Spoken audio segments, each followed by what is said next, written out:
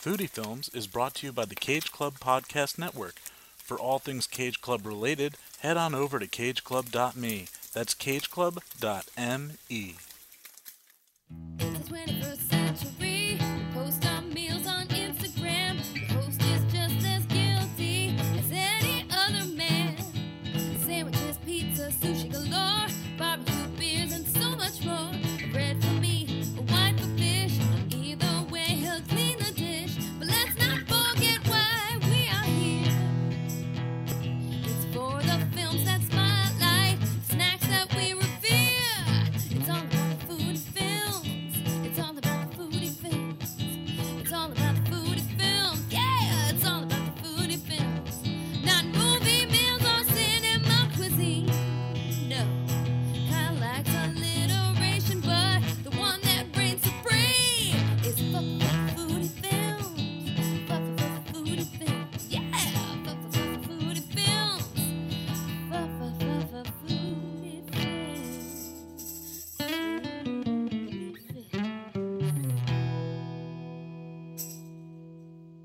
Hey there, foodies, and welcome back to another episode of Foodie Films. Of course, this is your host, your chef de cinema cuisine, Kyle Reinfried. What's going on? What's happening? How are you? What's new, foodies? You know what I did the other day? Just literally the other day, on Columbus Day, I went into India Square, into Little India, and, you know, you heard me talking about with Alessia and Nicole and Brian on the 100-foot journey. And so I got some Indian food. I grabbed it with Brant, who, if you listen to this podcast frequently, he had his own First Cut episode. He was on the Ratatouille episode. He's definitely going to be on an episode in the near future. So yeah, we went to Rasoi, which is one of the oldest Indian restaurants in Jersey City. It's been open for over 20 years now. It was in that article in CNN Travel. And so yeah, had a delightful lunch, ordered way too much, both of us, and took it to go. He's like, great, this is lunch the next day. Of course, I got home, and like a hour later, I was like, I could eat a little bit more. And I finished it, and I'm like, why did I do that? I mean, it was all delicious, but I don't know when to say enough is enough sometimes. I got to work on that. But with such delicious food, it's nearly impossible for me sometimes. But I need some tutelage in Indian cuisine. So guys, shoot me your recommendations, your favorite dishes, send a picture, tag me in it, all that good stuff. Speaking of tagging and posting and all that, Brian recently told me that, so what, it's Google. I'm a slave to Apple, so it was always iTunes podcast. Now it's Apple Podcasts, right? So point being, there's Google Play, or there was Google Play. Now it's Google Podcasts. So if you listen to it on there, well, I guess everything's going okay because you're hearing me now since it switched. But just, make sure you're still subscribed on that. I don't really know how all of that works. But point being, we are on Apple Podcasts. We are now on Google Podcasts, Stitcher, Spotify, and of course, on the mothership, if you just want to stream it on cageclub.me, the Cage Club Podcast Network. And talking about the network, I've got the podfather himself, Joey Lewandowski. Okay, this is the third movie episode I've had Joey on. Had him on for the short-lived. Maybe I'll start doing some again. I don't know. But those short sessions, but they were so much fun. I did 3 of those with Joey, Mike Manzi, and Brian, and really enjoyed those. But anyway, this is the third movie. Every time, out of respect that one gives a godfather, since he's the podfather, I'm like, you tell me what film you want to talk. And he said Raw. You're going to hear everything I have to say about it. I went into it just not thinking that it's going to be a bad movie, but I just don't do well with horror and gore. But you're going to hear the conversation and how it unfolded for me and to Joey's. He says he wanted to torture me. So there you go. And we're talking Raw. Ooh, baby, I like it raw.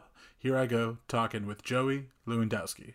Welcome back, Joey. Thank you so much. When was the last time I was on for Butter? I know that. But I Yeah, think we support did the another girls. one. You were on one when I did one of those short sessions, Yes. but then support the girls. Yes. You're a little past when we seem to be recording. You know, the first one was when I started Foodie Films in August of, well, I guess that would have been 2018, then August of last year. But you know what? Like, I asked you like a little too late in this August, and you said, how about September? And well, here we are in October, but this is a perfect film because we're releasing this next week. And so this is a perfect film to release in October. Raw. Man, I am so excited to hear what you think of this movie. Yeah, like this summer was crazy because we doubled down on Too Fast, Too Forever once COVID hit and we were all home to keep them from going crazy. Joe and I started doing 2 a week on Too Fast, Too Forever, our Fast and Furious podcast. And then Mike and I were like, hey, let's go weekly on both Tom Toms. So we were doing 2 a week of those. Woo. And then as we got to the end of Cruise and then again toward the end of Hanks, we're like, let's just get them all done.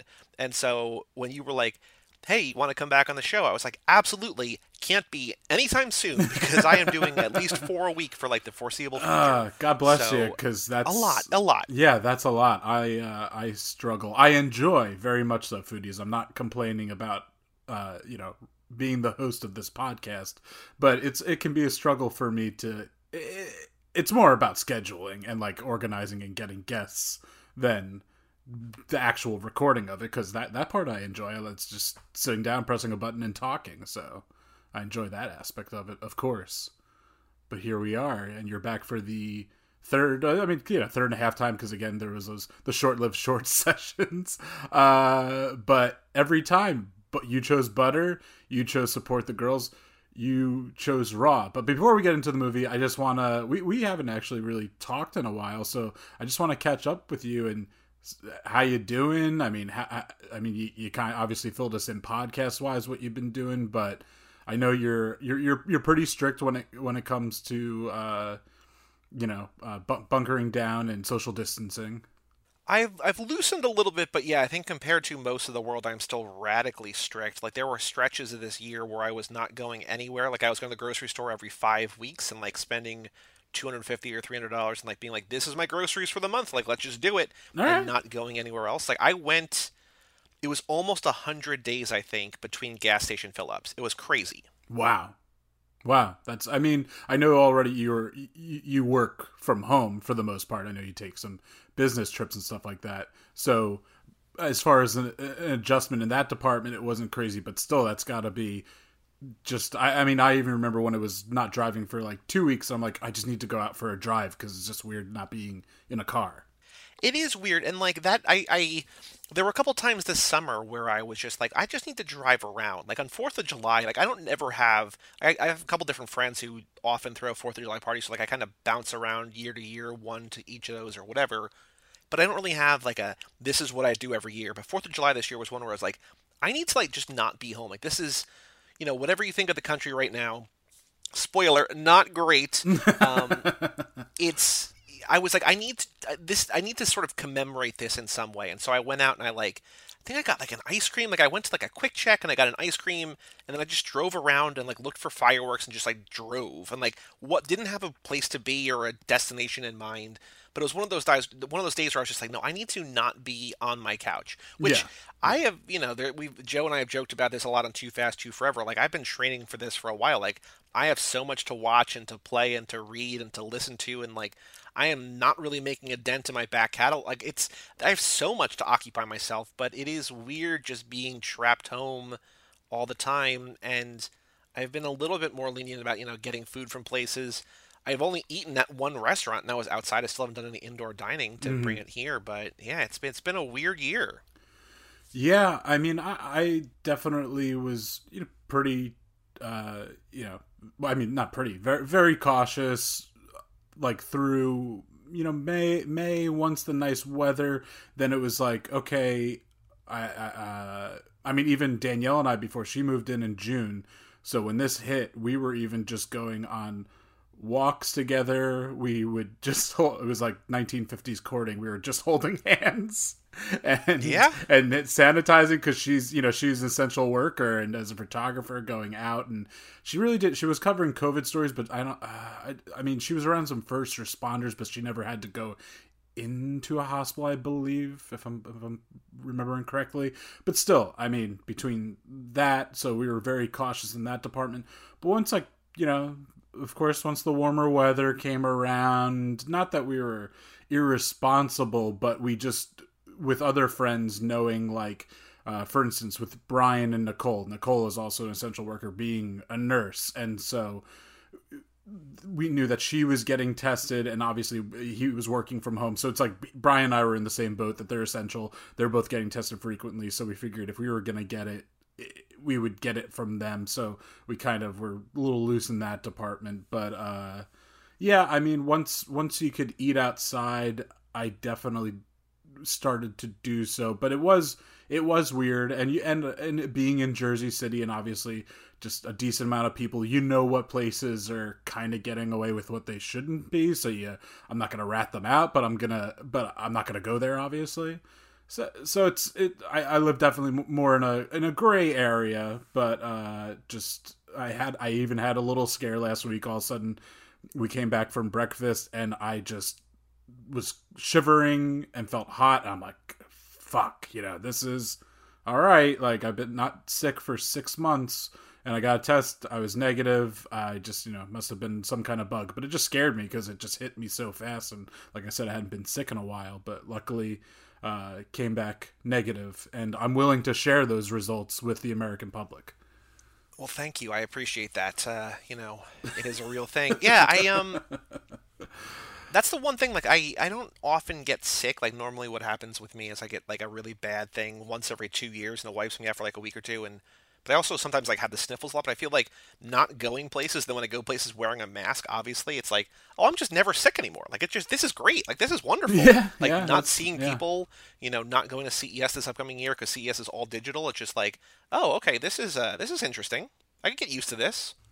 Yeah, I mean, the world is forever changed. I mean, once we even get a vaccine and everything that comes with that, just how business is being done, how people will socialize, as far as even, obviously handshakes and stuff like that. I mean, I did a gig yesterday. I'm not going to say where with who. It was outside. It was this, it was like a vehicle reveal, and there was very, it was for financing and stuff like that. And so there was a lot of people with deep pockets there, and I don't know their political affiliation, but let's just say they just didn't seem to care too much, and a lot of, like, hands on the back, and the one, like, guy that was running this came up to me to, like, and put out his hand, and I just put out my elbow and gave him a little, gave him the, as a hello greeting versus shaking his hand. Of course. Because even if I had a mask on, he didn't. I had a mask on. I have hand sanitizer with me, but I don't know, just not a vaccine out there yet. Like, why you don't have to shake my hand. That's pretty much. Yeah, no reason for it. But I mean, we also didn't get to foodies. If you haven't listened to, number one, any of Joey's podcasts, I don't know what you're doing, because he is the Podfather, one of the co-founders of this network. So what are you doing? And like I said, we've got you've been on, like, kind of 2.5 episodes of this show, and we've talked about your barbecues, your familia, Cage Club Podcast Network, and other friends of yours, big get-togethers. So unfortunately, that was the forever getting pushed, waiting to see if anything, being hopeful and something would happen over the summer, which obviously did not. But I miss that. That was always, you would have it was like a 2-day fest, just because so many people invited, and whoever couldn't make it Saturday would come Sunday, vice versa. Yeah, I tried to have it, like, I had it scheduled for Memorial Day before COVID happened, and then that didn't happen. I kept pushing it back a month because I wanted something to look forward to, and then it was clear that we weren't going to be able to do this. And then eventually, in August, I think it was in August, yeah, it was a little over a month now, where I was just like, okay, look, I'm having this. But if I'm coming to it, if you're coming to it, I want you to self isolate for 2 weeks. And if you can't, like, no hard feelings, because you and Brian both messaged me almost immediately, just like, look, Danielle and Nicole are both out and about, and like, there's nothing we can do. And I'm just sorry. I'm like, no, look, I know that like this is a tall ask, but like I need to see people every once in a while, and I want to do this. And so what it wound up being is just me hanging out with like a very small group of friends. Like I think 4 people who were all friends. Like they hang out and they just came over, and I was like, yeah, like this is cool. But it was a different thing altogether than my normal 2-day extravaganza where the first day where Brian, or the first time I ever had it, where Brian's giving tours of my house. I'm like, hey man, like, okay, cool. Like just go do that thing, I guess. Were the good kind of Coronas shared at least?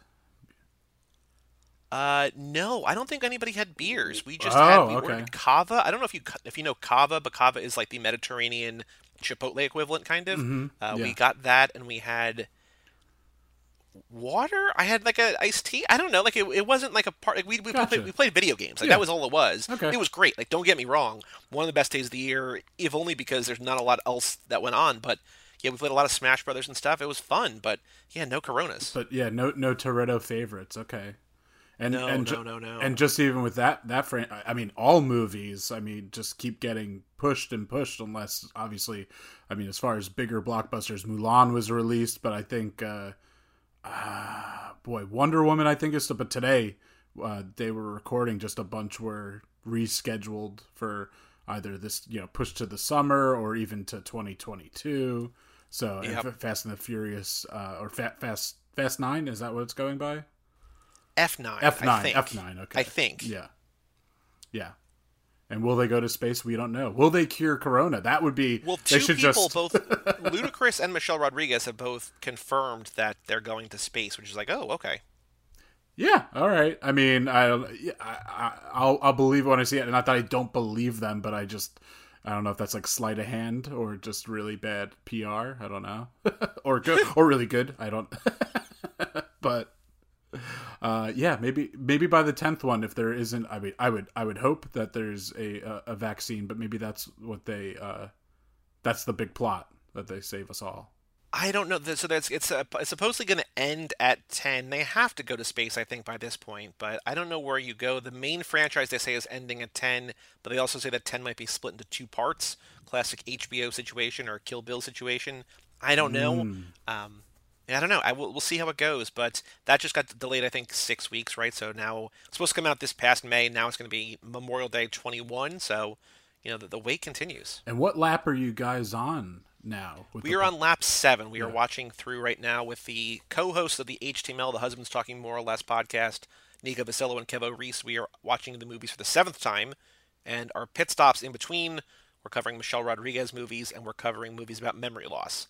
Because as you know from the movies, she dies, but then comes back and doesn't have a memory. And so we're covering movies like Memento or Dark City, or we just did last week a couple wacky, weepy, we called Weepy Wacky Romance Week, which was The Wives He Forgot, which is a Lifetime original movie. And then we did the Channing Tatum, Rachel McAdams movie, The Vow. Oh, so, I remember that. Yeah, one. it's not quite Fast and Furious. Like we joke a lot about how people looking at our feed are like, "What the fuck are they doing?" Like that. This isn't Fast and Furious, but it makes sense to us, right? Yeah, and I feel like Channing Tatum could join the Fast and Furious universe. I feel like he would fit in. Oh yeah, we would love any of our guys like Zeph or him or Gosling or anybody that anybody on the network that we've talked about, right? Not just me and Joe, but anybody could cross over. I think they'd all work in some regard. Yeah, and like I mean, even in obviously once this main story group ends, obviously there's Hobbs and Shaw. I'm sure there will be other ones coming out, so maybe they'll be in that capacity too. So yeah. Well, you know what? Let's get. I know you want to hear my opinion on this. I want to hear yours, because this. When I asked you what movie, you were like, Raw. So, why? When did you see it? Why did you pick this? Why do you love it? All that stuff. So I saw this at Fantastic Fest for 3 or 4 years. Like I moved down to Austin. So Fantastic Fest, if you don't know, do you know Fantastic Fest or no? I know the name, but I don't really know what's behind it. So it's evolved a little bit, and I don't go anymore because it got really expensive, and there was also really bad PR around it, and it became a mess of a situation. But Fantastic Fest is a horror and sci-fi and fantasy and otherwise genre film festival held each September in Austin, Texas. And so when I moved down there, I went the first year kind of to a half of it. Like you could buy like a second half badge, and I went to that, and then I started going the next 3 or 4 years. Like the second year that I was down there, I went, and then I flew down. I think at least twice more. So I think I probably went to four. But it's wonderful. Like it's a 8-day film festival. If you see a movie in every slot, you wind up seeing something like 37 movies in 8 days. Like it's insane. And a lot of them are not great because a lot of horror movies are not great. Like they're just, micro budget or whatever, but they're interesting ideas. And then every once in a while, there's a movie like Raw or other movies that we call, like I made The Contenders. Tobin and Island watched this movie Revenge, which is another French horror movie, like a rape revenge thriller. And like there are these movies that I'm just like, this is unlike anything that I've ever seen before. And it's a special place when there's a good movie because you're surrounded, like you're in a packed theater, which obviously can't happen now. And they're doing like they did a digital sort of version this year, but not full fledged, not full out, that I didn't go to because like the movies I really wanted to see, they weren't showing online, which was annoying. But um, it's very cool because you're in a packed auditorium with 200 people who love the same kind of movies that you love, and they're all there, and it's like the best film crowd audience, like any film festival, because like you pay the money to be there. Yeah. And it's just great. And so a movie like Raw comes around, and it gets this buzz because it played other festivals first, and as I'm sure you read, like people passed out and people had to walk out, and like people just this movie made them so uncomfortable. Yeah. And so there are a handful every year that I'm like, oh, I need to see this. And Raw was one of those, and I was like, oh yeah, this movie rules. Like, I loved this movie. I've now seen it 3 times. I hadn't seen it in a couple of years. Like, I probably saw it for the first time 4 or 5 years ago, maybe. And I don't remember what fall, because like the weird thing is that like because of the festival circuit, movies come out like they're actually released way later. Yeah. And so my whole memory of like when movies quote unquote come out versus when they actually come out, like I don't know. So it's like 4 or 5 years ago, then I saw it after it came out on VOD or whatever. But I hadn't seen it probably in a couple of years, and I watched it again last night. I was like, oh no, I like this movie is perfect. Like I love this movie so much, and I loved it even more knowing that like this is not at all your kind of movie, and I was just perversely kind of like sadistically reveling in like how uncomfortable this was likely going to make you. So I can't wait to hear what you think about it. Okay, so Raw came out. It premiered at Cannes in 2016. So that's like in the what time of year is that? Is that May usually? I think so. I I probably saw it in September 2016. That would make sense. And then cut to it didn't come out to American theaters until 2017. I think in like early 2017, because the whole thing is like, I read a couple of reviews, or just kind of one of them, Rolling Stone, absolutely, the critic from there loved it and was just saying like America has Get Out this year, that was 2017, and this is like the international horror film you got to see. This is the French horror film you have to see, and I remember seeing the trailer for this and being very intrigued. And because it looked beautiful, it was just a trailer. There's sometimes I know you're a little hesitant watching trailers for spoiler reasons, but there's certain trailers that like I watch. I mean, sometimes I even love the trailers more than the movie, or just ones that are just some of the best, like some of my favorites just in past decade memories. I love the one for The Social Network with like the choir version of Creep. The one for The Master really stood out. Those are just two that really always come to mind, and I just rewatch. I've seen the movies several times, and I just rewatch the trailers for fun because I think that they are masterpieces of their own. Yeah, I mean, like, look, I think I probably said this to you before. I love trailers. No, There's nothing I love more than a trailer. I just hate how most trailers are cut, that they're so spoilery. But like, there's nothing more exciting than like a well-cut trailer, or like a well-cut, at the end of the year.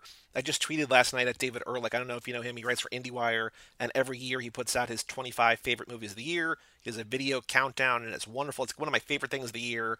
And I tweeted him last night. I'm like, please give me something to look forward to, because I know that we have fewer movies this year than normal, but like, I need this. And he responded. He was like, maybe, question mark, I'll try. And everybody's like, maybe. And like, it kind of like, not went viral, but like, you know, like 30 people liked my tweet and like 50 liked his or whatever. Like, people saw it, right? Yeah. And there's nothing I love more than a movie trailer or something like he does where it takes the best moments of a movie and crafts a story within. Like, I agree with you wholeheartedly, but it's just when you see 25 minutes of like a new Marvel movie before the movie actually comes out, it's like, I don't like, I know that I'm going to see this movie already. Like, if I've never heard of the movie before and you show me like a badass trailer, I'm all in. Like, that's all I need. Yes. I don't need to be sold on Avengers Endgame. Like, I've seen the first 21 movies. I'm not going to not see this. I don't need to get more excited. I'm going to go. I very much agree. Although, I mean, I do still watch those trailers because I also then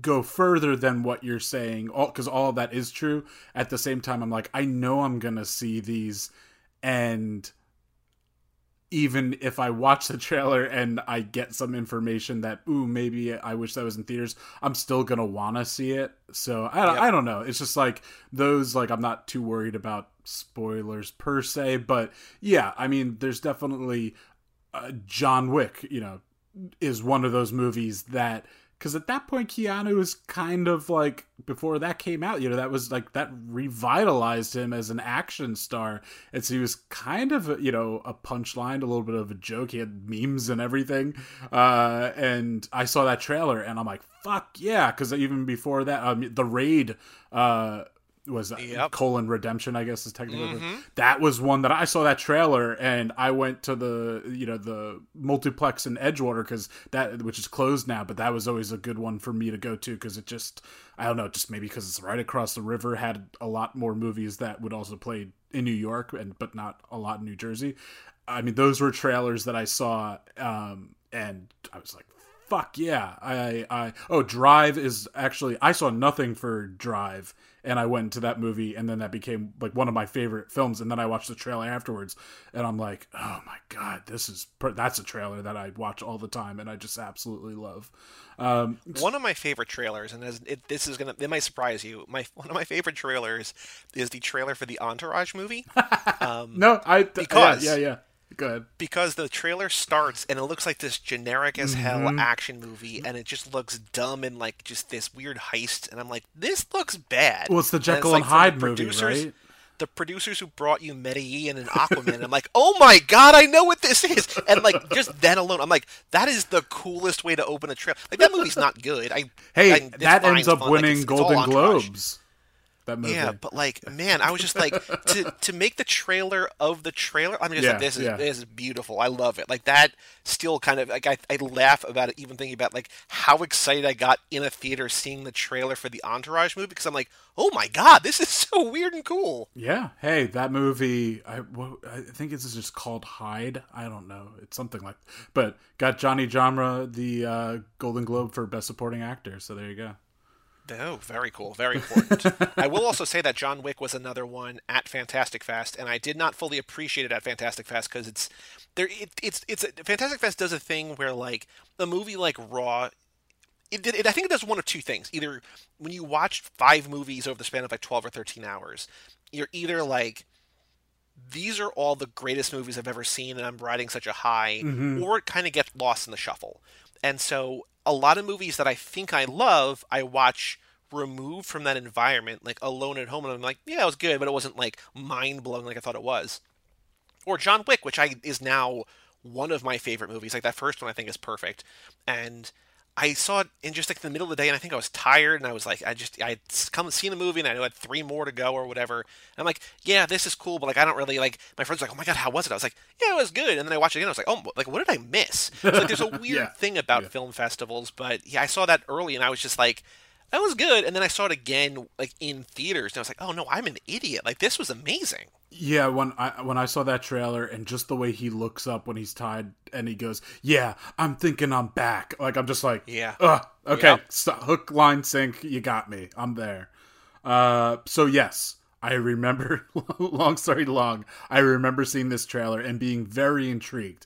And then I started reading all the stuff that was like, one of the things I read, the New Art Theater in LA handed out custom vomit bags. And then people for this movie, yes. And people are getting sick. And I've got a very, I don't want to say love-hate, because none of it's hate, but I guess love and can't stomach when it comes to horror films, because also horror for a while, with the Texas Chainsaw reboots, and then of course Saw, all those, that was horror for a while, or at least the horror that was mainstream, and it was that I was aware of, I guess, during the 2000s, and I just wanted no part of it, because I don't like gore, but on top of, because there's gore in this movie, but just very, I don't know, just painfully, like, I mean, obviously Saw, and just having it's the torture porn element, right? Exactly, torture porn, yes. So when I was in college, I had Tobin for a class. That's how I met Tobin as a professor. Mm-hmm. And he was talking about how horror, I still remember this, and like it put Saw in a context that I appreciated, but I still, like, I liked the first few, and then I was just like, I don't need any more. Like, I'd never liked, like, Eli Roth, like, Hostel. I was like, this is one of just them. grisly. Yeah, exactly, yeah. But what I appreciated from Tobin was he was talking about how horror is always a reflection, like a lot of art, of what's going on in society. And around that time, it was right after 9/11, and there was Guantanamo Bay, and we were hearing about torture and whatever. We were just, we were all scared of the unknown. And so they tapped into that fear. And that's where torture porn came out of. And I think as we kind of moved on as a society, we kind of moved on from that kind of horror. But I do think that there is a real breed of people, not breed is the wrong word, but like, who think horror is that, or they think horror is like PG-13 stuff that they saw in high school on dates. And there's such, not even, the elevated horror that people like to talk about and then rail against, like the Ari Aster stuff, which is amazing, but like stuff like this, like there's so much amazing foreign horror film, like so many amazing horror films from other countries, like France especially, like this, and like Germany's, like Sweden, all these countries that like people don't know where to look unless you're like a horror diehard junkie, and then you're like, oh, there's a whole other world. Like if you're okay with subtitles, like there's so, like, the best horror movies are almost the ones that aren't popping up in theaters. Like this might be in theaters maybe, but like it's probably just like in your local indie theater. Like, this isn't in like an AMC or a Regal. Like this is, you have to go work to find this, but once you do, if you like this kind of movie, you're rewarded. Definitely. I agree with all of that, and I guess I always, and still kind of do, with even that knowledge, treat horror even almost the way I treat country music, which is this, I go like, I like the old stuff. Give me Johnny Cash, give me like Hank Williams, and so in that effect, give me Jaws, give me Psycho. But yeah, I mean, I remember, as far as even then a horror film and then an American remake that I absolutely loved was so let's see if I get this right. The European version is Let the Right One In, which is amazing. Yes, and then there's the American movie, which is directed by Matt Reeves, which is Let Me In. Which is also really good. It's very good. I mean, it's pretty much a shot-for-shot remake, so it's one of those that they just go, you know what, like, this is a really great film. We just know that a lot of Americans aren't going to watch this, so why... since they're not going to watch this, but it's really good, why mess with a good thing besides just making an American English version of it? Which is what they did, I think. And so, yeah, I mean, that's the whole thing. Like, there was another movie that I saw at Fantastic Fest called Force Majeure that they remade into that movie, not Downfall, Downhill, I think, the Will Ferrell, Julie Louis-Dreyfus movie about the dad who, like, freaks out and, like, runs away from his family in time of a disaster. Oh, like, that movie was amazing. Okay. And I loved the original, and they remade it, and nobody liked it. There's the movie Tony Erdmann, which they're remaking supposedly with Bill Murray, but like the original is amazing. And there's so many movies that are not that old. Like there's a movie called In Order of Disappearance with, maybe Stellan Skarsgård. Mm-hmm. Maybe won it, maybe him. But then he was in the American remake too that came out like this year. And I was like, what do you do? Like, stop It's like it! Like, stop girl with the remaking dragon things. tattoo.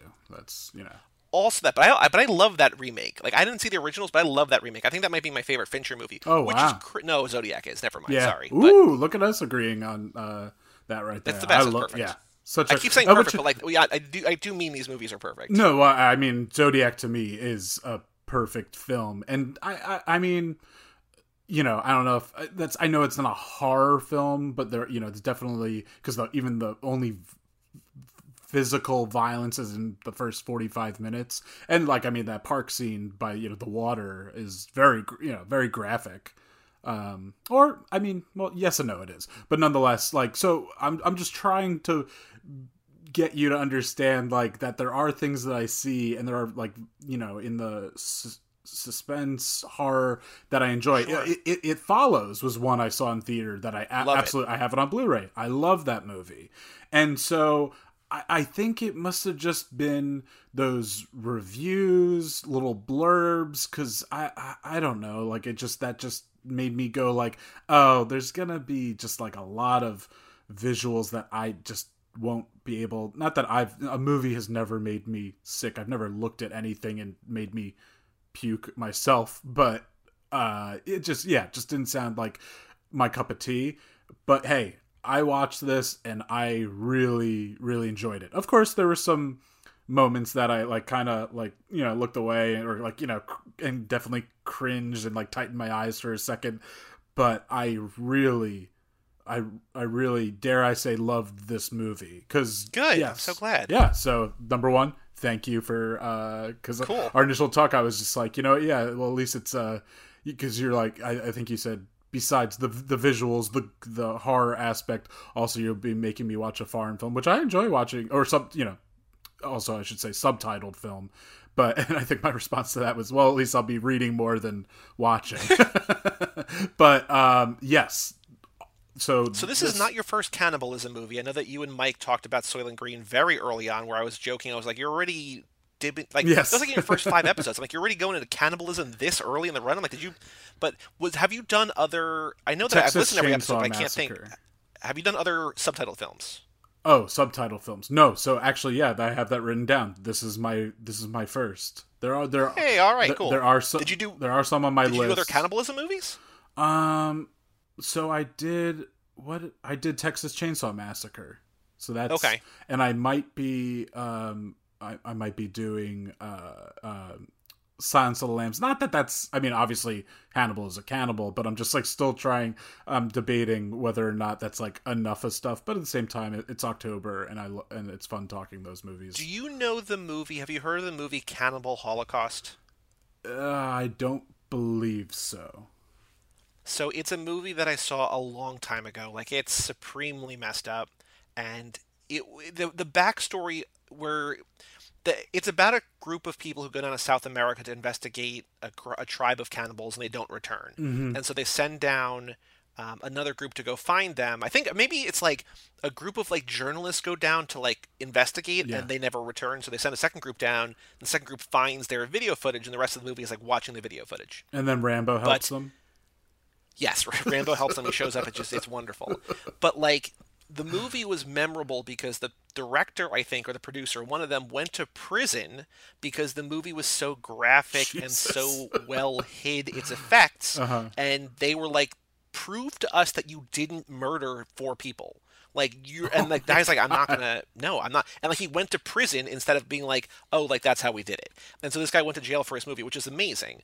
But how long the was he in reason jail I bring for? it up here, for suspicion of murder. No, I'm saying how long? Do you know how long? Oh, I don't know. I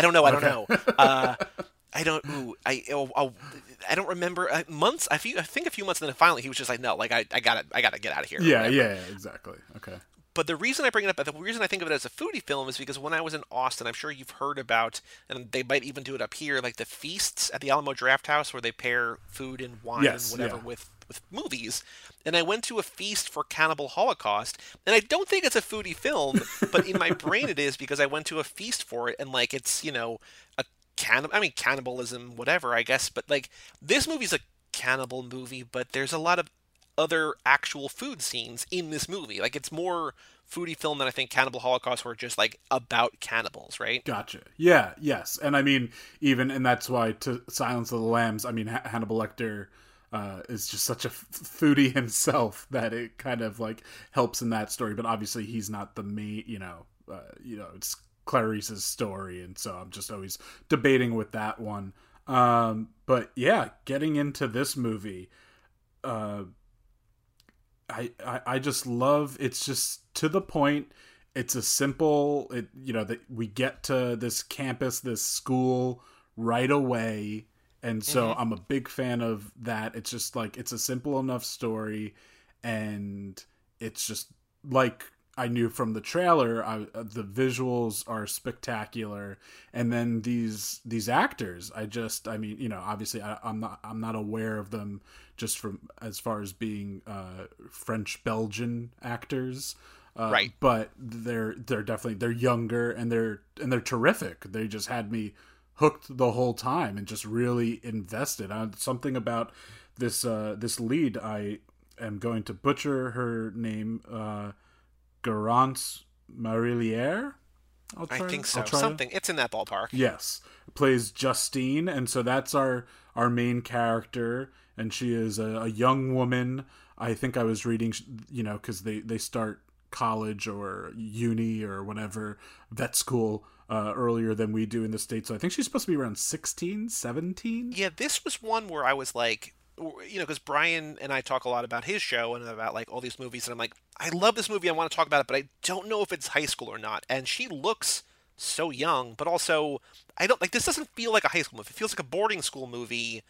And I think you're right, because I think the older sister is supposed to be like a year older, but she seems like 3 or 4 years old. Like, she seems like kind of wildly older, but she's like a year ahead, right? So I don't know. I think she's more than a year ahead. I just got the vibe that she was at least like 4 years into this university, or just, I mean, specifically because they're studying at the vet school, but there's also other medical schools, I think, around, right? That's what I was kind of, at least from the subtitles, picking up.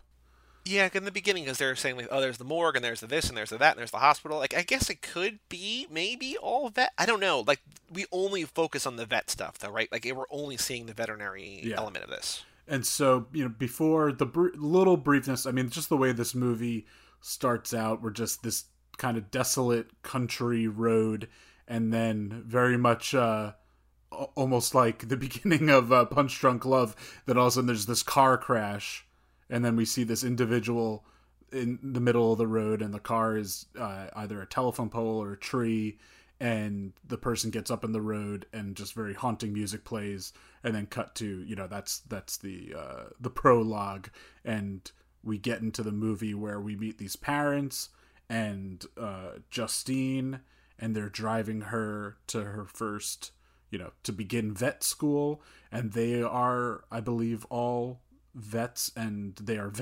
strict vegetarians themselves. And even at this road stop where they're getting some road stop mashed potatoes, there's a little, I don't know, bit of beef or pork in it, and the mom goes up and yells at the person, and it's made a point like, you didn't bite into that, did you? So it's just doing, even if you didn't watch the trailer, okay, something's going on with meat and you shouldn't be biting into it. So it's just got you really intrigued from that. And then once you get to the campus, they don't even want to stick around. The dad's very removed and very hesitant, and just, it seems like they have an odd relationship with their older daughter, Alexia, and she's not there to greet them. And this is just definitely reminds me of, I mean, you mentioned Hostel before, and I think that put... I know when I started traveling abroad and I said I was going to stay at hostels, number one joke, and I'm one for low-hanging fruit jokes, but number one thing I would hear, like, oh, don't, disappear like an Eli Roth movie, or, whatever, like, just always that association. But definitely when it comes to, and I can attest to, at least in certain parts of Europe, crazy raves and crazy parties, and this vet school, they're getting down. I was in a fraternity. I wasn't hazed like this. Jesus, they go hard on these freshmen vets. It's crazy. Yeah, and that's night one that they wake them up, throw their mattresses out the window, and then bring them to a party at like 3 o'clock in the morning, right? It's crazy. It's crazy, and they just go. I mean, there's a few moments in the film that I think are a little on the nose, like when they are going down the stairwell when they're woken up like that or being brought somewhere. I'm like, oh, this is great. They're being treated like cattle, and then all of a sudden the next shot is them crawling on their hands and knees. And while I mean it looked really cool, I'm just like, I got that already. I don't know. Besides, obviously belittling them and treating them that way. I feel like the message of being treated like cattle was more important, just seeing them being crammed and like being like, yeah, down the stairs, versus actually seeing them on their hands and knees crawling through that, like, I don't know, bottom of the building area. But that's me nitpicking on this, because otherwise... Yeah, I'm not sure. Like, I think it's just there's a lot of animal-related hazing, not really to any end. Like, they eat rabbit kidneys. I'm not sure why. There's just things that are like cruel things to do to these young recruits or young students or whatever. And people that are supposed to be out there treating animals. Yes. That revolve around the animal world but don't necessarily make sense, I guess. I don't know. It's a weird thing, but I don't mind it. I mean, I think there's such an energy to the beginning of the movie where they're getting through the party and then the party ends, and I pause and I'm like, wow, like that was so good. Like I forgot how good it was because the energy of the music, like the soundtrack in this movie is great, and the vibe of it all is great, and like you don't know anything and you're as disoriented as Justine is, and you know so little about the world, and yet you're thrown into things with her, and I'm like, man, there's such an overwhelming sense of this is all new to me, and then plus for us as dumb Americans, like in another language, like there's that barrier too, right? So definitely, and just the thematic elements of this film, from body discovery, sexual awakening, experimenting in college, the definitely like body empowerment, and just with obviously plenty of, when it comes to the women, talking from that one doctor telling the story of the fat student, or her sister commenting about her fitting into her like cocktail dress, to the one girl saying like, oh, it's better, talking about kind of making herself throw up, so bulimia, anorexia, just taboos out there. Her roommate, and then who kind of becomes her best friend, what's his name, Adrian, he's finally, it seems like this is his time, that he's decided to come out, and he has that moment with Justine saying, after, because she ends up like losing her virginity to him, and he's just like, no, it took me this long to come out, like I don't, there's just so many levels in this movie of just, it has a lot to say, which I'm all for, and I think it's done for the most part pretty smart. Yeah, I again, like with Adrian, I don't know if it's her best friend or maybe just her only friend. She seems so out of place there, and her sister Alex is, she's for the most part a pretty good sister, and like wanted to bring her up, and she's like, I'm so excited you're here. This is gonna be so great, and she's the first, I guess, horrific thing like comes after giving her like a wax. Like there's things where there's bonding, and they're doing things nicely together, but she just kind of seems, I think what this movie also is in a way like a coming out story, obviously, but not in sexuality, although she does, lose her virginity here, but it's about coming to reality, or coming to terms or grips or whatever with who or what you really are. And by the end of the movie, we find out that the family, at least the mom and the daughters, are all, I guess, genetically cannibals. Yeah. And the final shot, the final reveal of the dad unbuttoning his shirt and just saying, I'm sure you'll find a solution, honey, that like his mom has been, or, Justine's mom, his wife, the guy's wife, has been biting him and eating him slowly, like through the years. And that's just what love is. And then Justine and her sister, like eating people in this movie.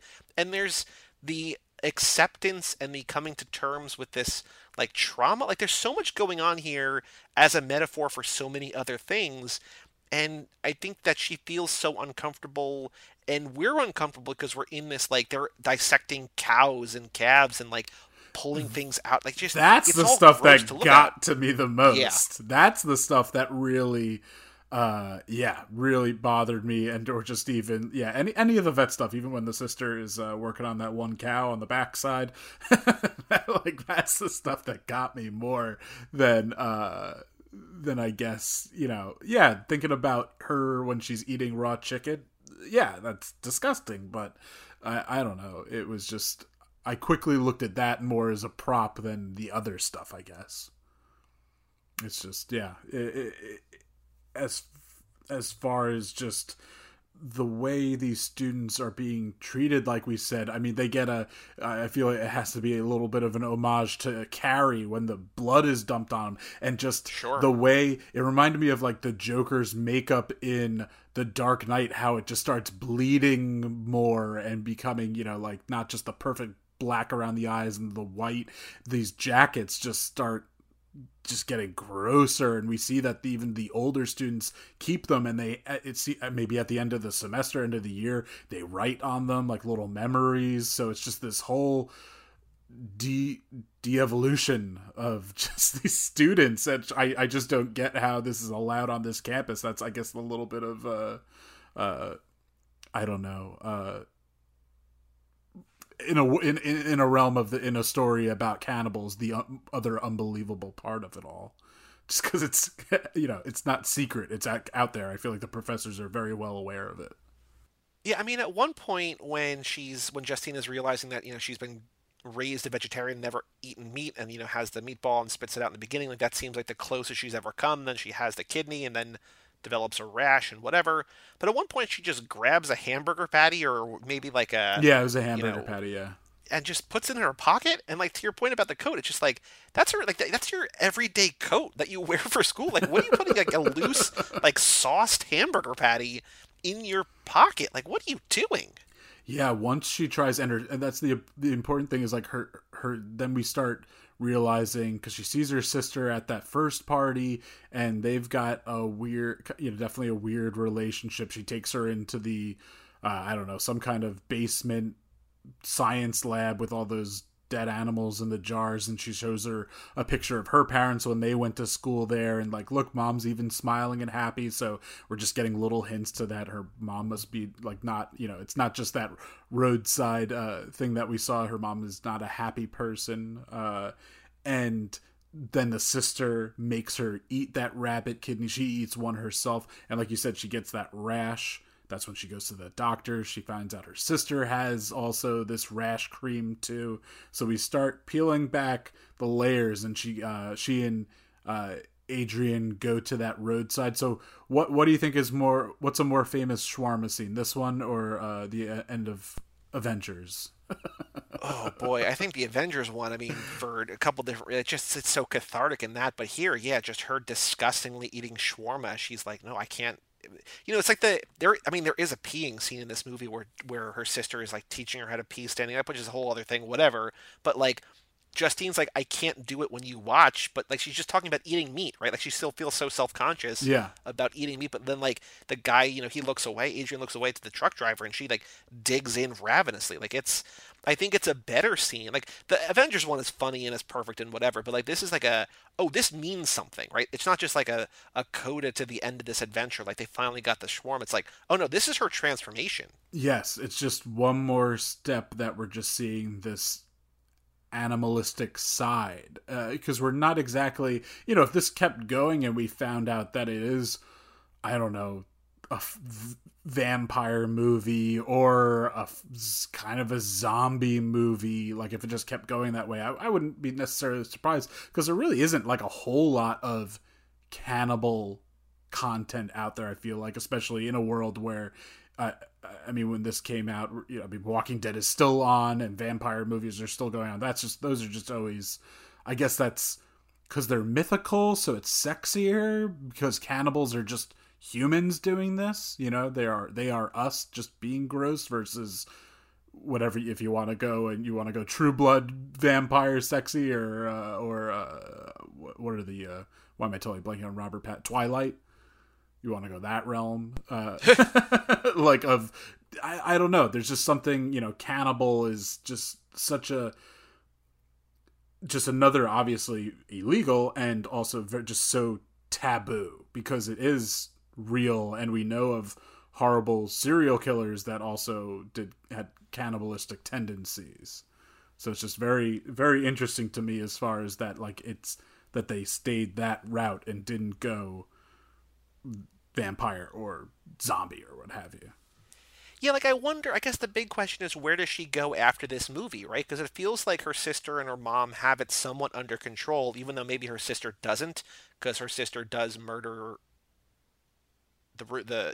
Andre, right? Like she murders Justine's roommate, like by eating his leg while he's asleep. Like that dude's dead. So like maybe the sister doesn't have it under control, but it doesn't feel like they're going to stalk prey in the night. It's just like it's an addiction, right? Like it's a metaphor for other things as opposed to the other thing, which I guess is a metaphor for different things. I don't know. Yeah, Alexia, I mean, is straight up murdering people because I'm led to believe that that's her in the beginning of the movie, right? Because then we see she brings Justine out and they do the same thing, which is a bit, that's just like, I understand like that road is... It feels like a very risky way to get to that end goal. Yes, it's, I mean, and also it seems like it's, for the most part, the same road, so if that kept going on, I feel like they would obviously post cops out around there, and like you said, risky that she has to run out, not get hit, the car then has to go off the road and then hit a pole, so yeah, a little bit of a domino effect of a plan right there, but I mean, that's definitely forgivable. But yeah, I can't. I love the ending, the visual, the way this dad character, the actor, is playing this, and just saying like, "Oh, you'll figure it out for yourself, sweetie." Like we did, and you just see all those pieces missing from his chest, and my mind is just going like, they never did like a family beach day. Like it's my mind just going. Yeah, what was interesting to me was that watching this time, knowing that that's the reveal, and I don't remember if I thought this the second time I saw it, but the entire movie he's obviously fully buttoned up, but he's also got like a scarf on, like extra layer, extra protection between his chest and the world. I get, it's fall in France. I think they shot this in Amsterdam or something, but like... And his lip. All of a sudden, the last scene, it really focused much more on his lip, which is what Justine also does to that guy. Right, and I saw that earlier too, and I forgot what that meant, but yeah, it's very visible at the end, it's very red, because his wife probably bit the lip, like, when they're at that, like, another great visual moment. Also, I want to shout out, we have not said her name yet, might butcher the name, Julia Ducournau, who is the director. This is her first feature. Fucking incredible. Like, it's amazing how good this is, like, across the board, looks, sound, editing, casting, everything, killed it as a director, but the way that she has that scene where Justine gets covered in blue paint and there's a guy in yellow and like, don't come out till you're green, and they go and they make out for a while or whatever, and then she bites his lip. Ooh, yeah, that's kind of part of it off. That was one of the more cringeworthy parts for me, besides the vet animal stuff. That got me. Yeah, I mean, it's the visuals here, and then the metaphor. I don't want to keep saying metaphor, but like the parallels between what she's going through and what you later find out, that like the dad and the mom met at this veterinary school. Like the same thing happened, 25 years earlier. Like it's all what was past is now happening again, right? So yeah, I 100% about the director Julia. I won't attempt her last name. Have you seen any of her other films? I need to look her up. Okay. I do not think that I have. I didn't recognize, like, this is before you even said, like, you wanted to cover it. If someone mentioned Raw, like, I knew, like, I would know what it was, but I just didn't recognize any of her other films. So she did a movie called Junior, or it was like a short film called Junior, but it also starred the lead of this. Okay. Oh, okay. So I don't know that she's done a ton. Like, I don't know anything about her. She's just a French film director and screenwriter. Like, I don't know. But yeah, no, I have not seen Mange or Titan or Junior. So I've only seen Raw. But like, yeah, like whatever she makes next, I'll be like, yeah, I'll absolutely see it. Just the actress that plays Justine, just her eyes are just so evoking and just so like innocent, and but like then I mean when she starts becoming more like animalistic, just very powerful. Me with the Hoffman, the big guy. I love the way just he uses his body and his facial reactions to things. So I just really appreciated that aspect of it. She kind of reminded me a little bit of, I feel like her, not on a, not comparing their talents, but just a little reminded me of the actress that, she was Don Draper's daughter on Mad Men. She's on like Sabrina now. She kind of just reminded. Oh, Kiernan Shipka. Yeah, reminded me a little bit of her, just like a little bit, like kind of the doe eyes, kind of just a little bit. I think visually, just like the short kind of brunette in a not gender ambiguous kind of role or whatever, but she reminds me of Maisie Williams, like Arya Stark a little bit. Oh yeah, definitely. But yeah, she's great too. Like she's so good in this role, and the like the way that she actually physically, like the actor transforms the portrayal of the character from beginning to end as she's meek and timid and unsure of herself, and then by the end she is confident, and like there's obviously the horrific stuff that goes on in the middle, like when her older sister is like taunting her with like dead body parts at a party, and like she's drunk and acting like a dog, like it's just crazy. Oh, yeah. But there's the shot where she's essentially like, it's A Clockwork Orange, right? It's her in that party, like posed like the king of the world. Like she is on top, like the ruler of everything. And the way that she's able to show and capture and portray this transformation into literally eater of worlds, I don't know, like it's amazing. She's so good in this movie. Yeah, I love the way the director and I mean, sure, and the DP, just again the visuals and the way that they and even the editor as well. But just so how they're showing it, how it's lit, and the way that they stick around with definitely the most Justine, but other characters as well. But the way when she's dancing in the mirror, and like you said, that other scene at the party, just the way she's positioned, very very provocative. I mean, there's even a few moments with her roommate as well, just like when he's playing soccer, and just the way that they linger on these characters and just really let you, like, no pun intended, like marinate on what's going on in this world, and just really let you kind of just let your mind wander for a second, and then bring you right back. I mean, so they have these visuals and these like you said, but better word for it being parallels of just animal tendencies, and just going, just breaking down, becoming less human. And there are these visual metaphors, but at the same time, when she is losing her virginity, and she is just then going just very much, it's becoming violent, and just, or when her sister is taunting her and down on the ground acting like a dog. There's just great visuals in that sense too, that it's just like, take it for what it is, and I love it. You kind of hinted at the waxing scene again. That's even more of a scene that I'm like it's funny. It's like the more real world stuff that was getting to me more. What's worse, 4-year-old virgin or this wax scene? I don't know. I'm not gonna not gonna say which one. I know Steve Carell really went through that, so I give it to Steve Carell. Unless I don't want to know.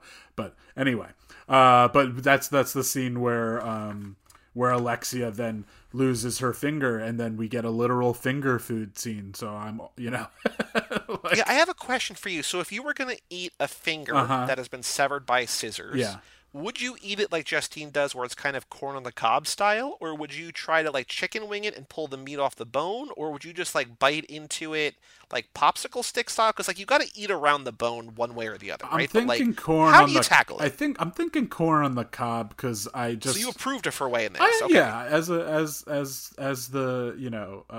chef de cinema cuisine, I approve this. Yes, not what she did, but how she did it. Yeah. Is Joey? Let me ask you. I don't want to get into your personal life too much, but is this like you find the love of your life, and then and then this is she's either like Justine, Alexia, or the mom? Is that a make or break for you? If I have to like serve up my body to her, like literally, I don't know, man. That's tough. I think that. Ooh, I guess it depends on how she positions it. I'll say, right? Okay. So, it's not a no. It's not okay, ladies. You heard it here. Um, oh boy, do you have like a favorite scene? Something we just haven't mentioned yet? I mean, there's so many. I'm just looking. I put little asterisks next to scenes. Like I want it's next to the carry, the pouring of the blood, the buffet stealing the burger, finger food. Yeah, any that you really. Oh, I love when she says. When Alexia asks her, she says, you taste like curry." Yeah, and then later when Alexia bites her face, she says, "You taste like shit." Yeah. Oh God. Yeah. That's such a volatile relationship between the sisters.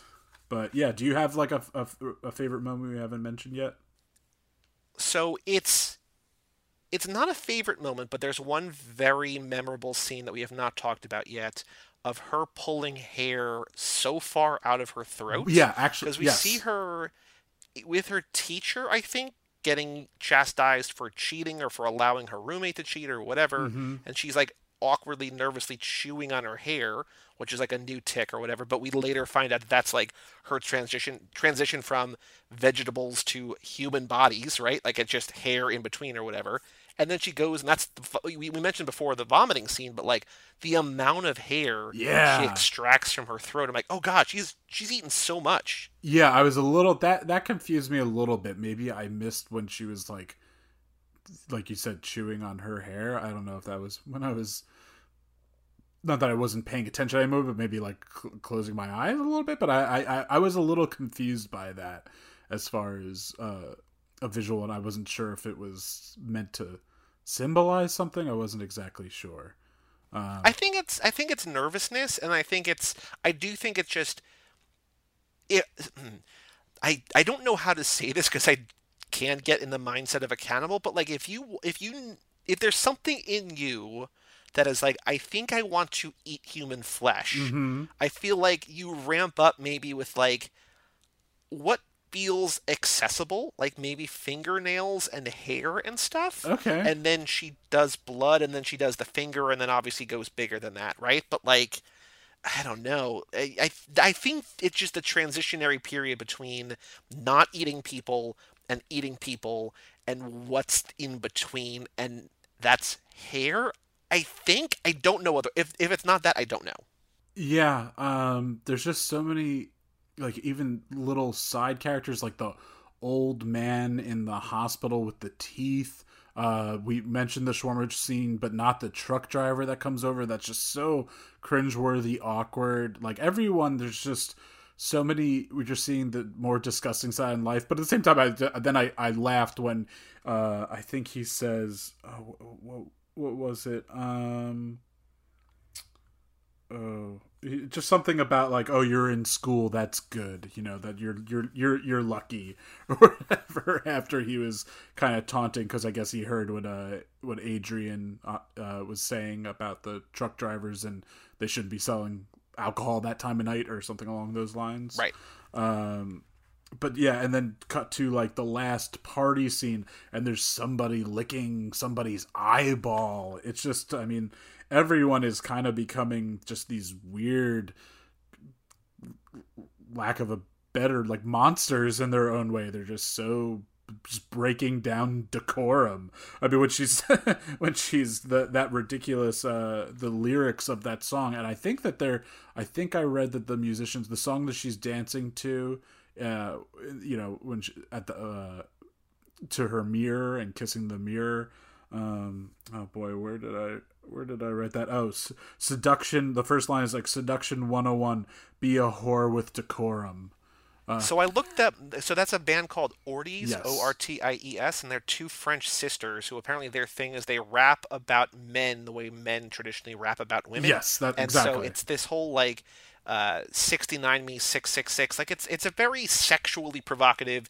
I don't know if it sounds good in French. Who knows? But like it works for the scene so well of just her feeling herself and in the cocktail dress, and like that's right before I think the sister's like, "Oh, have you lost weight? Like you look good in the dress." Like that's her, just the confidence and her, smearing the lipstick and like you said, kissing the mirror. Like it's a crazy scene, man. And I think the way that the music it makes all of it, like you were saying, licking eyeballs. Like we see Justine's transformation into a cannibal, but everyone else at this school is like letting loose. And like, what else is going? Like, what other transformations are going on here that aren't cannibal? Like, I feel like there's other dark shit, or maybe people are just letting it out. Like, you know, whore it up, girls, or whatever the line is, the verbatim, like slut it up a little bit, and like they all like pull their shirts down. Like, there's just craziness. There's debauchery going on, and maybe that's in lieu of cannibalism. Like this is just how she lets her freak flag fly. I don't know. Yeah, I don't know. It just falls into that like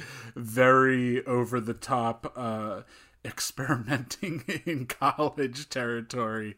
But yeah, she's definitely, Justine is trying hard, especially once Alexia shows her ways of, you know, getting cars to crash, and that, you know, she walks away from that, and she just already having an odd relationship with her sister by the end is just you know, doesn't like how much her sister's hanging out with Adrian. And then there's, after that party scene and her sister treating her that way, she attacks her, and like you said, she Alexia bites Justine's cheek, and that's what she says, you taste like shit. And they're just attacking one another, and still, like, they don't, I don't know, they're not reprimanded in any kind of way. They just kind of, by the school, they're broken up a little bit, but everyone's just like kind of looking at them, and everyone's like standing around. They're on different levels. It just reminded me, it was like Gladiator meets also like two animals fighting in the zoo. It was just very, you know, the visuals are just tremendous. And by the end, oh man, she almost locks that door, like, you know, shuts her sister out, and she decides not to lock it, which is just a mistake, because I guess in the night Alexia comes in the room, and again, she doesn't just kill Adrian by biting his leg. She stabs him in the back with that ski pole, right? She must murder him first and then gnaw on his leg for a while. I guess, you know, yeah, just easier target, easier prey, I guess. I don't know. Yeah, I mean, otherwise, I guess he would have woken up and started screaming. So, being a vet, maybe she knows a weak part of the back, even though he's a human, you know, knows that, and knows a vulnerable point for her to stab him and kill him, and quickly and quietly, while Justine's right in the bed next to him. And Justine wakes up and it just doesn't realize it at first, and then thinks that it's herself, and then Alexia is still in the room, and just at this point, like, kind of catatonic, right? Like, I thought maybe she was just gonna go into full monster mode, but then Justine takes her and just showers her off, and I mean, that's the end of that, until we realize that she must have turned her into the authorities. I don't. Yeah, I mean, like, there's a familial obligation to all this, I think, right? Or is it the authorities, or like a mental institute? Like So I mean, something yeah. obviously that she's now locked up, and her parents are there, and they walk away, and they kind of just stick around for a second, and she, you know, gives her a double bird, missing the one middle finger, and then, Which is very funny. yes, which is very funny. Yeah, I like the character of Alexia and that actress as well. I love the way she's playing this role. Everyone in the film is tremendous. Again, just from that weird old guy with the teeth, and then the professor that's accusing her, I believe an on-campus doctor, and her whole story, like smoking a cigarette like the whole time. And so just a lot of fun, weird ancillary characters, the other students that we meet. And so, yeah, Justine puts her cheek up against the window where Alexia, you know, had gnawed away at it. Yeah. And then we get that final scene where they're back home, and Justine doesn't blame herself, and then Dad's like, but I also don't blame Alexia, and she looks really confused, and that's when he does that great reveal, and oh man. So my biggest thing is just, like, in the end, like, they really couldn't prepare their daughters. I mean, he has that one line early on, like, don't have daughters, they're whatever, you know, they're don't have two daughters. It's like, oh boy, like, what's this guy coming from? But then you get this guy's being tormented, but he's also putting up with it, because he says, like, oh, once she bit my lip, or once she did that, like, I knew who she was. And it's like, all right, well, why'd you stick around, buddy? And then just these parents didn't I mean, obviously a thematic thing too, like not preparing their children well. And so, yeah, I'm very curious where Justine will go from here. I don't think it's a happy ending post even this ending for her, but that's just my outlook on it.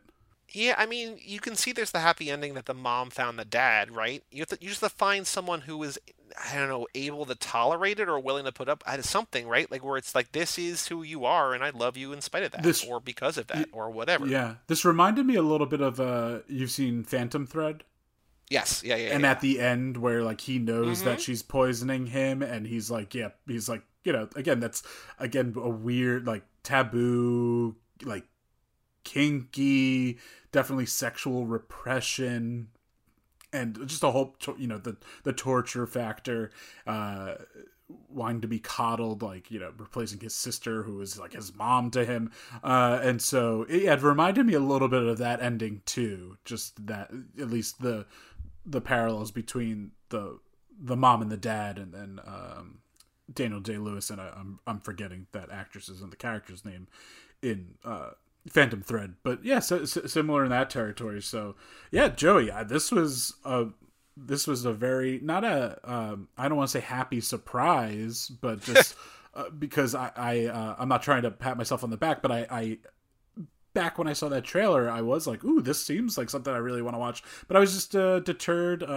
I guess you know what, I'm going to take away from this. The little reading I do, I just shouldn't even do that. I should just not read anymore and just watch. Just watch, man. And like, I do that, and it backfires a lot. Like, there's a lot of things where I'm just like, oh, this is not what I thought this movie was going to be about at all. Like, it's not good either. Like, sometimes it's just not good, and I'm like, oh, I should have watched the trailer, or just like, tonally, it's not at all what I was ready for. But yeah, I think doing a little bit of research, but just be like, okay, this is kind of what I know the movie's about, and just go into it. Like, the worst case, you turn it off, you stop watching, or you waste an hour and a half of your time. But like, there's not a lot going on right now. Just try it now while there's a little bit more time. Just like blind watch things, right? So yeah, I don't know. Pretend like the world is your oyster. Pretend that you like came home from school, like the high school slumber party, and like your parents don't get home for 2 hours, and you put on HBO and just watch whatever movie's on from the middle of the movie, not even knowing what movie it is because there's no TV guide, right? It's just like, oh, I don't know what this is, but I'm gonna watch something for the next 2 hours. Yeah, I completely agree. And you even, it's like an hour, just a little over an hour and a half, which I am definitely for as well. It just had a great pace to it. I really enjoyed a lot about this film.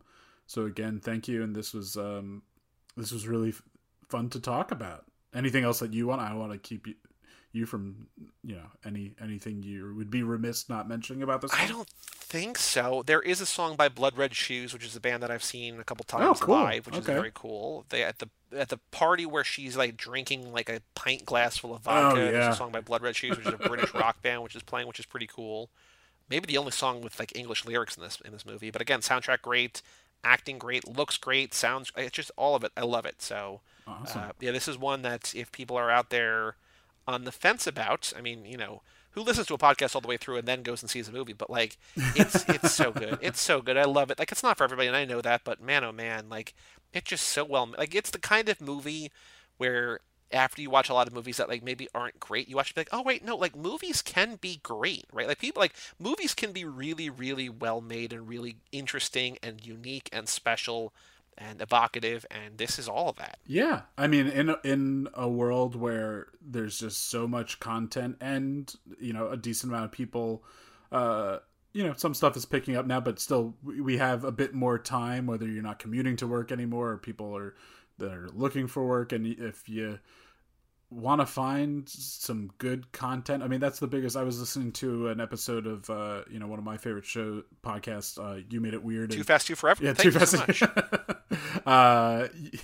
Besides that, You Made It Weird with Pete Holmes, and Charlie Day was the guest, and they were just talking about that and about what they choose to watch, and just being open to stuff, but just being selective, because Charlie Day was just saying how much like that was, he did, go to theater school and did a lot of acting classes and that kind of stuff, but just one of his biggest things was going to the video rental store and talking with the clerk and just finding like, ooh, I like that one. His favorite actor is Sam Rockwell, and just going to the video store and finding more Sam Rockwell movies. And so just like, all the fun stuff that comes with that, which is still, which is what I do too. It's like, once I see an actor in a movie, I'm like, ooh, yeah, let me see what else they're doing, which is just obviously a lot easier these days with IMDb and all that stuff. But, well, Joey, I wanted to talk a famous food scene from a non-foodie movie that was also up your alley, but a little juxtaposition to the dark tendencies of this. So it's a film I haven't seen yet. And I know that it comes up when Brian and I are talking usually on PS I Love Hoffman, because I need to see it. I've seen the first film, but Paddington 2. Oh, of course. So this is, I understand, like one of your favorite films. Correct me if I'm wrong. And it's zero judgment here. Absolutely. Yeah. No. It's absolutely one of my favorite films. My favorite film of the year came out. I think I had it as my second favorite of the decade last. Like, it makes me so happy. Again, not to overuse this word, but I think it applies to the fourth movie in this podcast. I think it's a perfect movie, and like, it's a smart movie. And people think I'm being sarcastic. Like, no, I am genuine in saying it is one of the smartest movies I've seen in a long time. It is filled with such pure love and joy. I think we were supposed to get a Paddington 3 this year, or maybe it was going to be next year, but I think COVID pushed that out. But it is so good, and there's a couple different scenes in here that I don't know which one you're going to go with, but I'm assuming it might be like in the prison somewhere. Yes. So, but before we get to the scene specifically, so what I mean with a film like this, so I have seen the first one, so I think I generally understand what the second one would be like as well. Correct me if I'm wrong. Like, it's, in the same... Yeah, I think so. Like, the first one's really good. Uh-huh. Like, the first one is really good, but it's not like... I don't think watching the first one, you would be ready for how good the sequel is. Okay. But and so then kind of my part two to that question is, with a film like this, even, dare you say a perfect film, are you holding this, like, sometimes I'll say like, oh, that's a really good movie versus that's a really good film. Like, do you hold it? Oh, I don't distinguish. Okay. I mean, yeah. So the episode that came out today, as we're recording on Too Fast, Too Forever, is the Lifetime original movie, The Wives He Forgot. And when we started, Joe was like, please call it a film, because like we joke about how like there's no real differentiation. Like, there's like, there's popcorn movies or whatever. I don't care. Just like what you like and enjoy what you enjoy. Okay. And I use the words interchangeably. Okay. I think this is, if you're of that mindset where it could be one or the other, I do think this kind of crosses over and it could be both, because I do think that it's just a movie that everyone could enjoy and have a good time at. Mm-hmm. But I also think that like it's smart and sophisticated in a way that allows for deeper interpretation. Yeah, I mean, I'm definitely, I'm not one of these, I'm not Scorsese saying that the MCU isn't cinema. I mean, because I love those movies, but I also recognize that they're going for something completely. I also, I look at what him saying about them being like theme parks or amusement parks. I don't look at that as a diss, because like you just said about this film makes you so happy. It's like, what's wrong with that? That's also another reason I stay away from gory stuff or even just dark stuff, because I don't really want to, focus on that. I started that show, David Fincher's Mindhunter, and God, it's so good. Yeah, but you know what? I didn't get through the first scene. The guy blows. Well, the first scene, dude kills himself with a shotgun. Yeah, blows his head. Yeah, like it's. So I know I might be keeping myself from something really good, and I'm sure I will eventually. I mean, that's also like I know like Ozark is supposed to be a really good show, but I was like, I saw Breaking Bad. I don't need to see another like white middle-aged guy, flipping drugs. And I know it's a different show, but it's just like sometimes I'm being a little picky. So I'm happy in this situation, since I don't watch a lot of horror, that I just watched Raw, and that like filled my quota for a while, I guess is what I'm saying. So but in the end, I completely agree with you. Like, if something makes you happy, then yeah, just just your intake, to digest as much as possible of it. So I will definitely check out Paddington 2. But the scene, since I haven't seen it, that I when just googling Paddington 2 food scene is I guess when he first meets the Brendan Gleeson's character Knuckles McGinty. Mm-hmm. And so you know what, I'm gonna play that scene and then we'll talk about it. Excuse me, Mr. Knuckles? Yes? I just wondered if I could have a quick word about the food. Send a medic to the canteen. You want to complain? Oh, no, I wouldn't say complain. Oh, that's a shame, because I just love it when people complain. Really? Oh, yeah. Oh. Well, in that case, it's very gritty. Oh. And lumpy. And as for the bread... Need I say more? I think we need to completely overhaul the menu. Now, I know we're working to a tight budget, but we could at least add some sauce. Oh, sorry about that. I'll just, No, that's just rubbing it in. Don't worry. I know what gets ketchup stains out. Hang on. Was it mustard? No. That's just made it worse. Does anyone know what works on ketchup? Chaps? Forget the medic. Better send a priest. You listen to me, you little maggot. Listening? Nobody criticizes my food. Right. Nobody squirts condiments on my apron. Got it. And nobody bonks me on the head with a baguette. No bonking. I'll overhaul the menu, all right. Really? Dish of the day? Yes. Bear pie. I don't like it.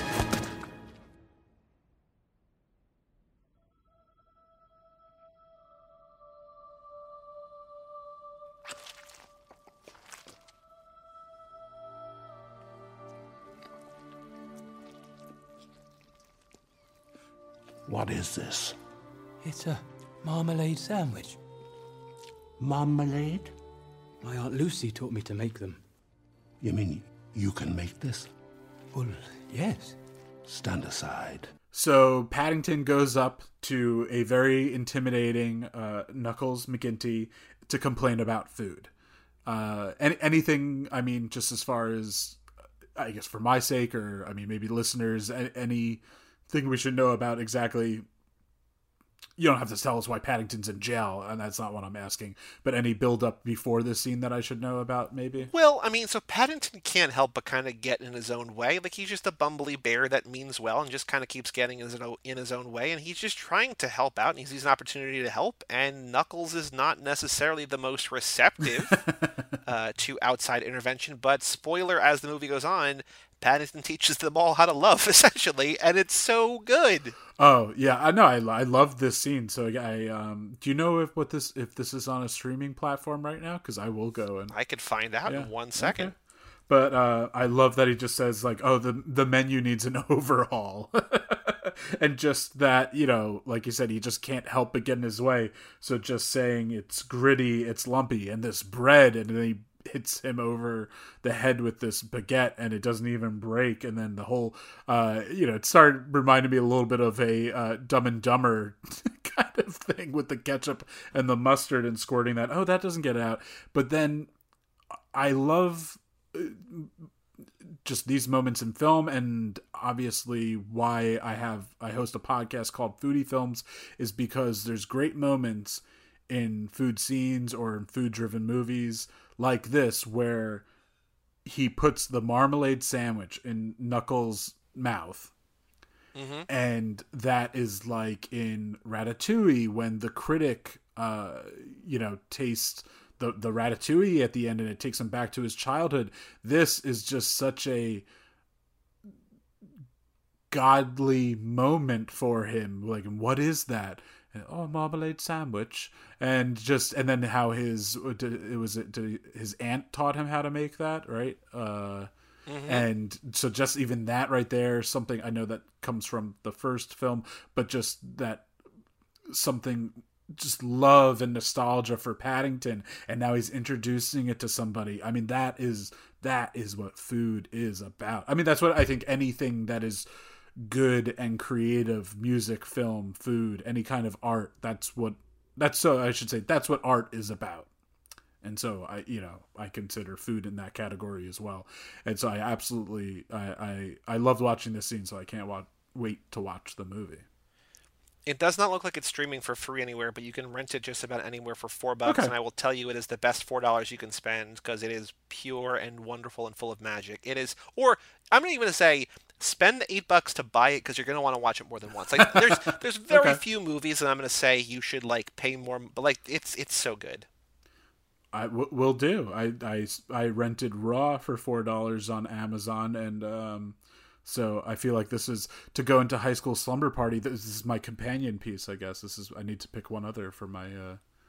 Yeah, like after I scarred you with Raw, I'm gonna hit you with Paddington 2, but I don't know where you go from there. Like I don't know if there's a rent 2 get 1 free because I don't know where the third part of this story arc exists. You know what I mean? Yeah, it's a good point. I'll have to think about that. But just watch Paddington 2 again. Yeah, it's Raw, then Paddington 2, and then Paddington 2 again. Okay. Or Paddington 2, Raw Paddington 2? Is it? Do a I think it's like that. Yeah, I think it's just like we need a little bit more. Like one time it's not enough to cleanse you from the atrocities of Raw. Which, by the way, I could give you a dozen movies that are more messed up than this, that are still like good movies, not just like torture porn like Hostel, but like things that are more horrific that just reside in my brain, where I am a broken human being that just has seen too much horror. Well, definitely. I guess I'll request for every. I'm definitely open for any suggestions, but for every Raw-esque movie or just disturbing movie, I would like a happy companion if you wouldn't mind doing so. That's how the yang to the yin. Yeah. But yeah. Well, Joey, this was I really don't have, this is your, like I said, third and a half time on. I really don't have third time's a charm. Exactly. Shout out to Mr. Manzi. So yeah, I really don't have, I the first time Gut Instincts, the second time I believe the Dream Dinner Guest. Guest, yes. So I don't have a question really for the end the third time. So all I have to say is thank you, and please, this was I need to have you on more, because every time we talk, unless maybe it's because of every time since it's spread out that it's just magic, but I don't know. I think there's plenty more films that out there that you let me know which ones you want to talk, if if there are any food related whatsoever, and I will have you on, because it's always a delight talking with you. Well, thank you so much, and I will let the foodies know that there is more to cut. Ooh, yeah. You don't even need to tell them what other podcasts to listen to on the network, because no, they know. At the top, they know. know. They know. There's more to cut. Get out of here. Yeah, get out of here. There's more to cut. Perfect.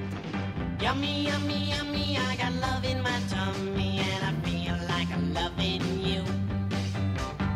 Love you such a sweet thing.